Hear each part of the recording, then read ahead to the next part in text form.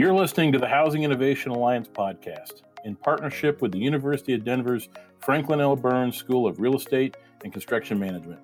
The Housing Innovation Alliance is a nationwide community of game changers, driving the future of home delivery through crowd-accelerated innovation. We represent thought leaders from dirt to dweller, with a focus on the production builder's business environment.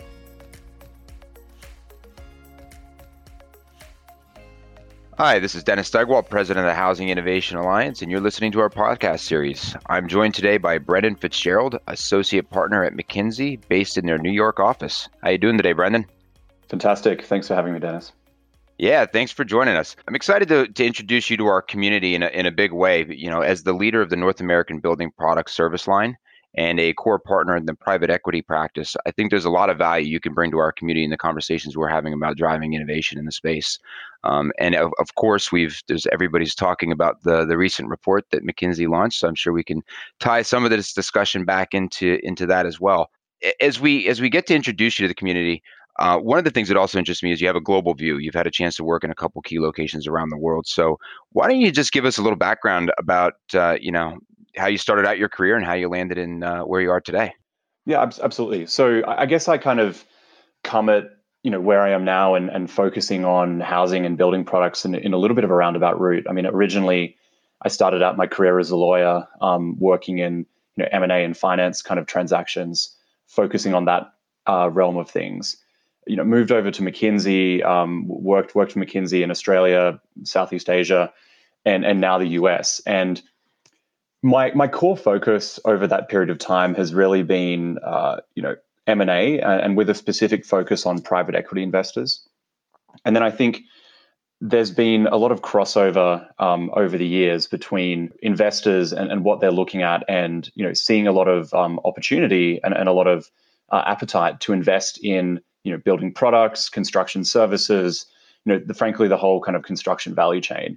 And through that have ended up spending a lot of time in the space, and now have shifted that as well into working directly with a number of building products players, construction software players, construction services players, other people in that value chain, on M&A, of course, but also thinking through with them topics like what their strategy should be over the next 5 years.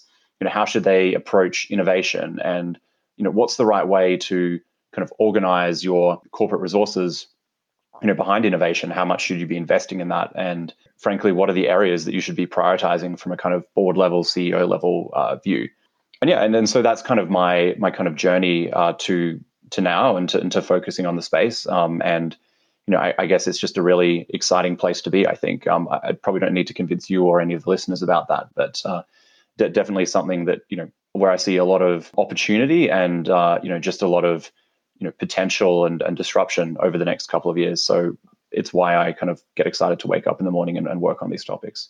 No, that falls right in line with some of the conversation you and I have had in the past about, kind of how rewarding you find working in the home building industry itself, and being able to kind of create something as tangible as a place for people to call home, and an environment where they can thrive as individuals, as families and communities.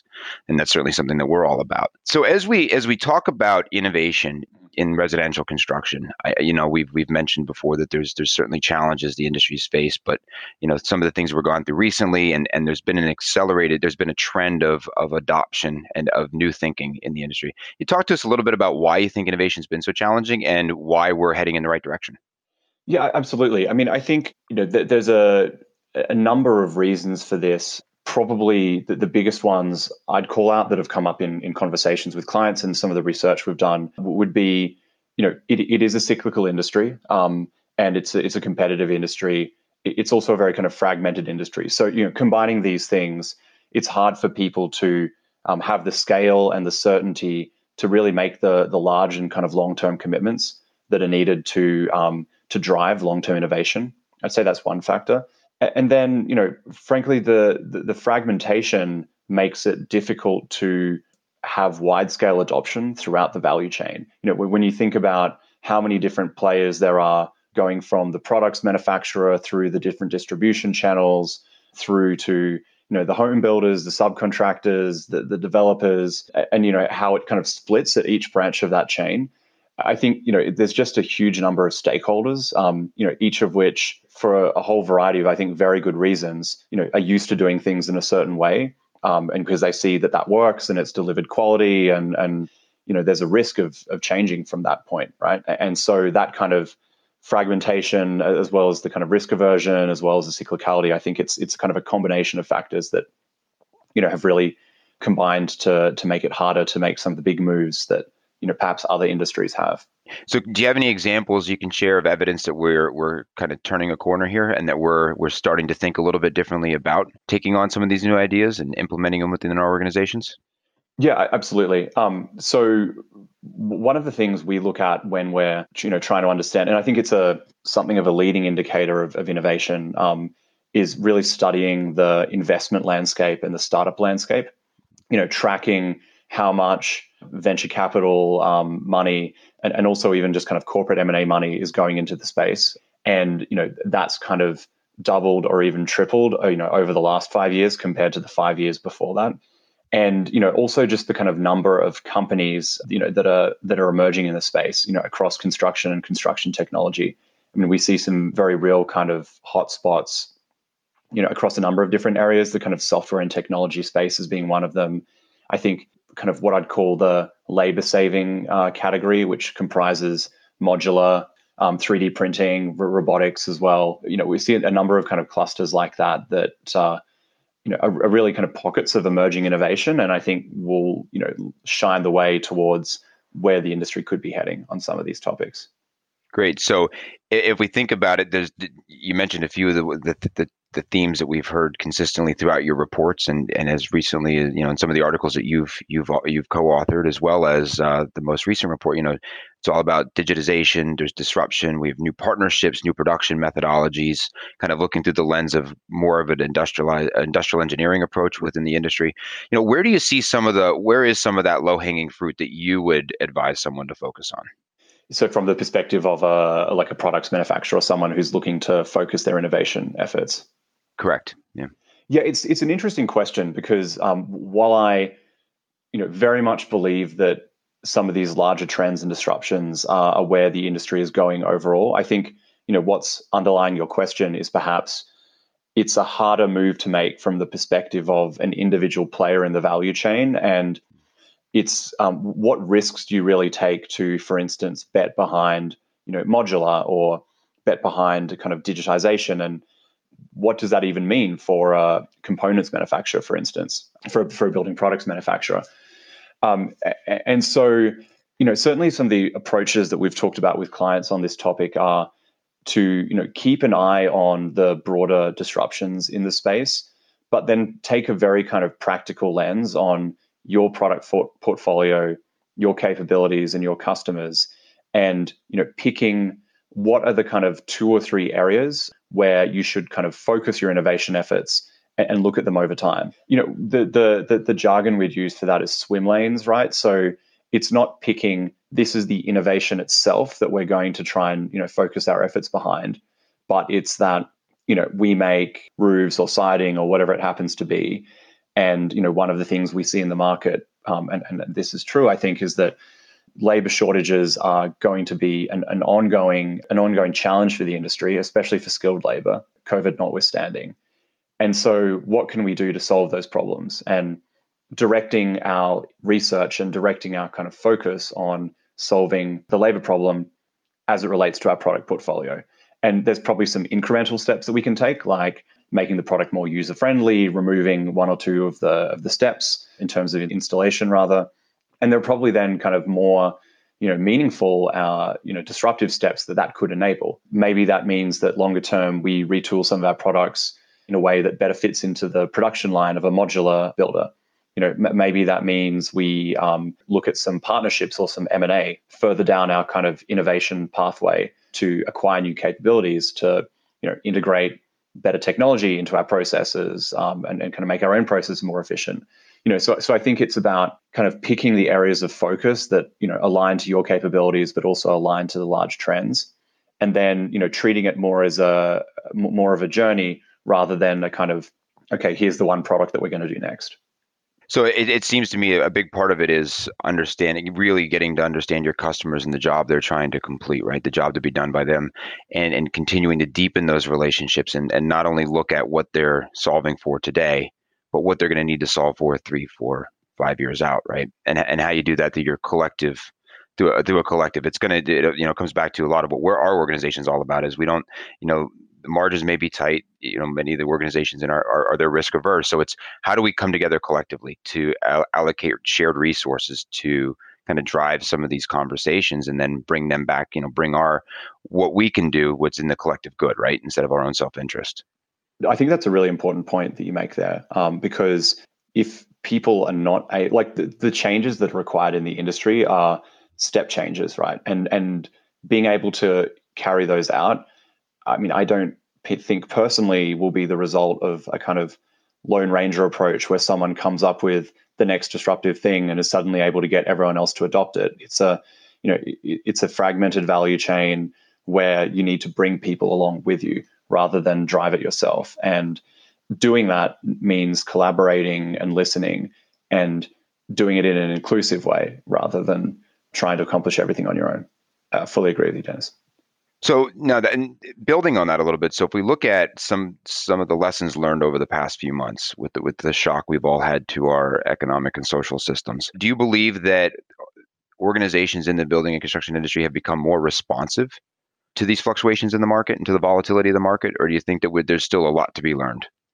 It's a good question. I think certainly everyone has changed what they do and changed the way they work in pretty dramatic ways.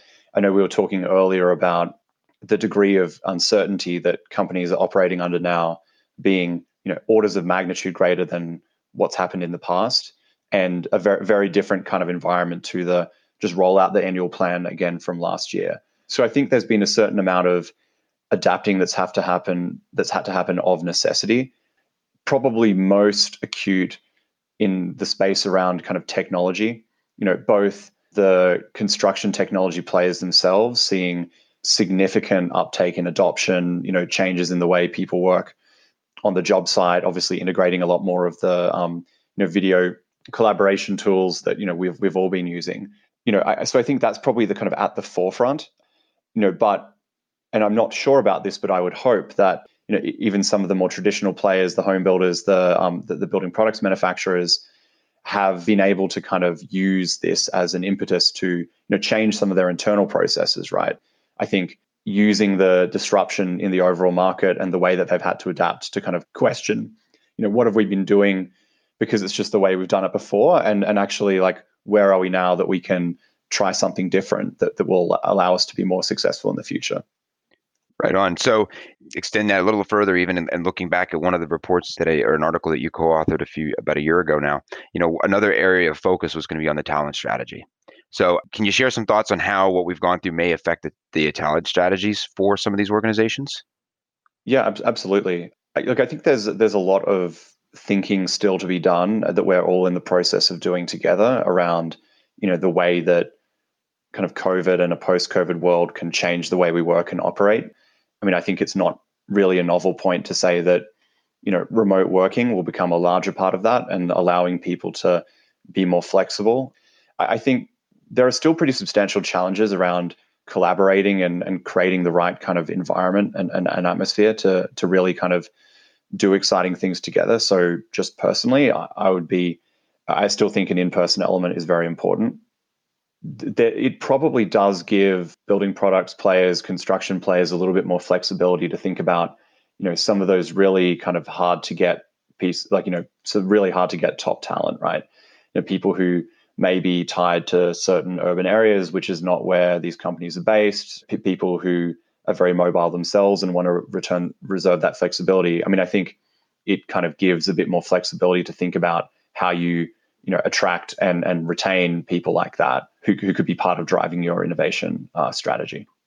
Yeah, and it'll be interesting to see how some of the industry itself adapts to the unemployment numbers that we were discussing earlier, and is there the ability to kind of transfer some of the unemployed into the industry and upskill them to deliver for the trade base, and again, what does that also mean as we move to a more off-site manufactured environment, and what kind of what's the new job to be done, and the new the classification around those employment opportunities. So I think there's a lot to be explored on that front. I think it really represents the fact that we're at a kind of this great tipping point for a lot of the things that we've talked about over the past few years to kind of really take traction, specifically in the home building industry. Absolutely. And I mean, just as an anecdote on that, you probably saw it in our latest report, but when we polled, executives on what they think is going to happen to, the macro trends we see in the industry as a result of COVID, two-thirds of them believe that it would accelerate them. So I'd say there's a kind of a consensus in the industry that it's not about going back to business as usual, that the kind of the next normal that we're going into after COVID, will be different to what it was before. And that it does represent an opportunity to kind of drive some of the change that I think people have been trying to do, over the past number of years and accelerate that and actually kind of make more out of those trends as we're able to. Yeah, I like the idea of, I saw a cartoon, it's two gentlemen talking, and one of them said, I can't wait till things go back to normal. And the other guy looked at him and said, well, why would you want to go back? Let's go ahead, right? And I think that's exactly it. We have a chance to kind of architect our future and for the industry. So let's kind of design what we want that to be and work into it. It's not going to be an easy path, but, at least we have, kind of a bit of a fresh mindset from the starting point that we're at and that we can build into. One of the things that we starting to hear more conversation about within our organization, within our community, is kind of around some concepts related to the environment specifically. So I'll look at more sustainable building materials, higher level of awareness around climate change and the impact that has on the types of materials that we're going to be developing and deploying in the marketplace. And then from a manufacturing kind of perspective, the circular economy. So I just want to I know those are three kind of big pieces there, but I'm just kind of curious to get your take on what kind of conversations you're having with your clients or within your organization around those topics and themes. No, absolutely. And I guess let me start by saying I think personally it's a very important topic for the industry and one that has got a lot of attention, but perhaps potentially hasn't got the attention that it deserves. I think construction plays such a large part in the overall economy that if the industry isn't pulling its weight to kind of help advance some of the environmental objectives that I think we need to hit, then I think there are challenges, right? And so it's a really important topic, and is definitely one of the things, along with some of the other topics we've touched on already around industrialization, consolidation, kind of integration along the value chain potentially, that really should be kind of rising to the top of outlook for the industry over the next number of years. I think the challenge on sustainability has always been the cost it takes to comply versus what people are willing to pay for. And for many product categories, well, for many products that go into the house, for instance, I think there's not much visibility for the consumer into the end homeowner, rather, into what that product is and how it's made and how sustainable it is, right? So I think it's just been harder to drive greater adoption to the extent that it's going to cost more when people don't have visibility into what's going into the home. In categories where there's a little bit more of a homeowner focused branding, then I think it's probably easier, but still challenging because people have got different preferences and there's a wide variety of views out there on what's important. And at the end of the day, it's a very kind of significant and expensive purchase, someone's house, right? And for a lot of people, they don't have the luxury of paying more to have a green choice, even if they wanted to. So, I mean, I think for a number of reasons, I think it should be a focus of the industry. I think it's been challenging. And one of the things that I'm kind of interested in personally is trying to work out, what are the ways forward to, meet sustainability objectives in a way that, makes sense for, the cost and for what consumers want and need. Yeah, I think the public health challenge that we're emerging from now, it's kind of really shined a light on the need for this kind of concept around health and wellness within the home, and has really created a higher level of awareness on it for many consumers that they need to be thinking about these things. And the nice thing is, if you think about healthier home, that typically ties back to a better overall performing home, which connects back to a lot of what we're talking about here. So no matter which foot leads with that conversation, I think it's great that we're going to start having more of it. And we're hearing that from a lot of builders in our community. I think one of the elements of that is how do they better educate themselves? Because as a consumer, how do I know that I'm getting the best value for what I can actually? If I'm going to stretch my dollar for my home purchase, where am I actually going to get the most bang for my buck? And is it the windows? Is it air filtration? Is it the insulation? And even all the way down to, and if you do all of this, making sure you put the right furnishings inside of it, so you're not bringing in, you don't go through all the expense on the shell and the envelope, and then you bring in the wrong type of product. So I think seeing an emergence of different marketplaces that allow consumers to better understand what's out there, I think, and being able to make a better decision will be great. And then just continuing to arm the builders in our community with the right level of content to be able to inform and even create it as, it's not an add-on now, it's a standard. Right. I mean, these are the things that are better for us and better for society. So ultimately, this is how we should be building. And I think we'll start to see a lot more of that emerge out of this. You're right. And I think that the education and information component is a really important unlock here, because at least my feeling is that people don't necessarily know what to trust or even kind of how to think about it when they're looking at whether something's green or not. Like, how do you tell between what's marketing and what's substance? And as you said, your marginal dollar, if you care about having a greenhouse, where should you best spend it? What's really going to make the difference for you? And I mean, I think there's potentially a role for organizations like yours and for other kind of industry bodies to, help, guide the conversation there and really, look at what are the highest impact ways that we can make house building, a green industry, and where are the kind of the things that we should be going to now. Yeah, no, well, that's a challenge we're willing to accept, and we'll continue to play that out with your support. Certainly, I know there's a few other kind of strategic industry partners that we collaborate with on a regular basis that are more involved in certain elements of that than we are, but we can serve as a great connector of some of these conversations. So probably a great opportunity down the road to pull you into some of that discussion. Brendan, this has been great. Really appreciate the time you've given us today and letting us pick your brain a bit and share your thoughts with our community. Before we part ways, anything else any final words to share with our community? I just think, recapping some of the things we talked about already, I think the stage is set in the home building industry for innovation. I think after a long time where things have happened, but not much has happened, we've got the necessary kind of conditions in place to really kind of accelerate and drive the next wave of innovation and performance improvement and productivity improvement.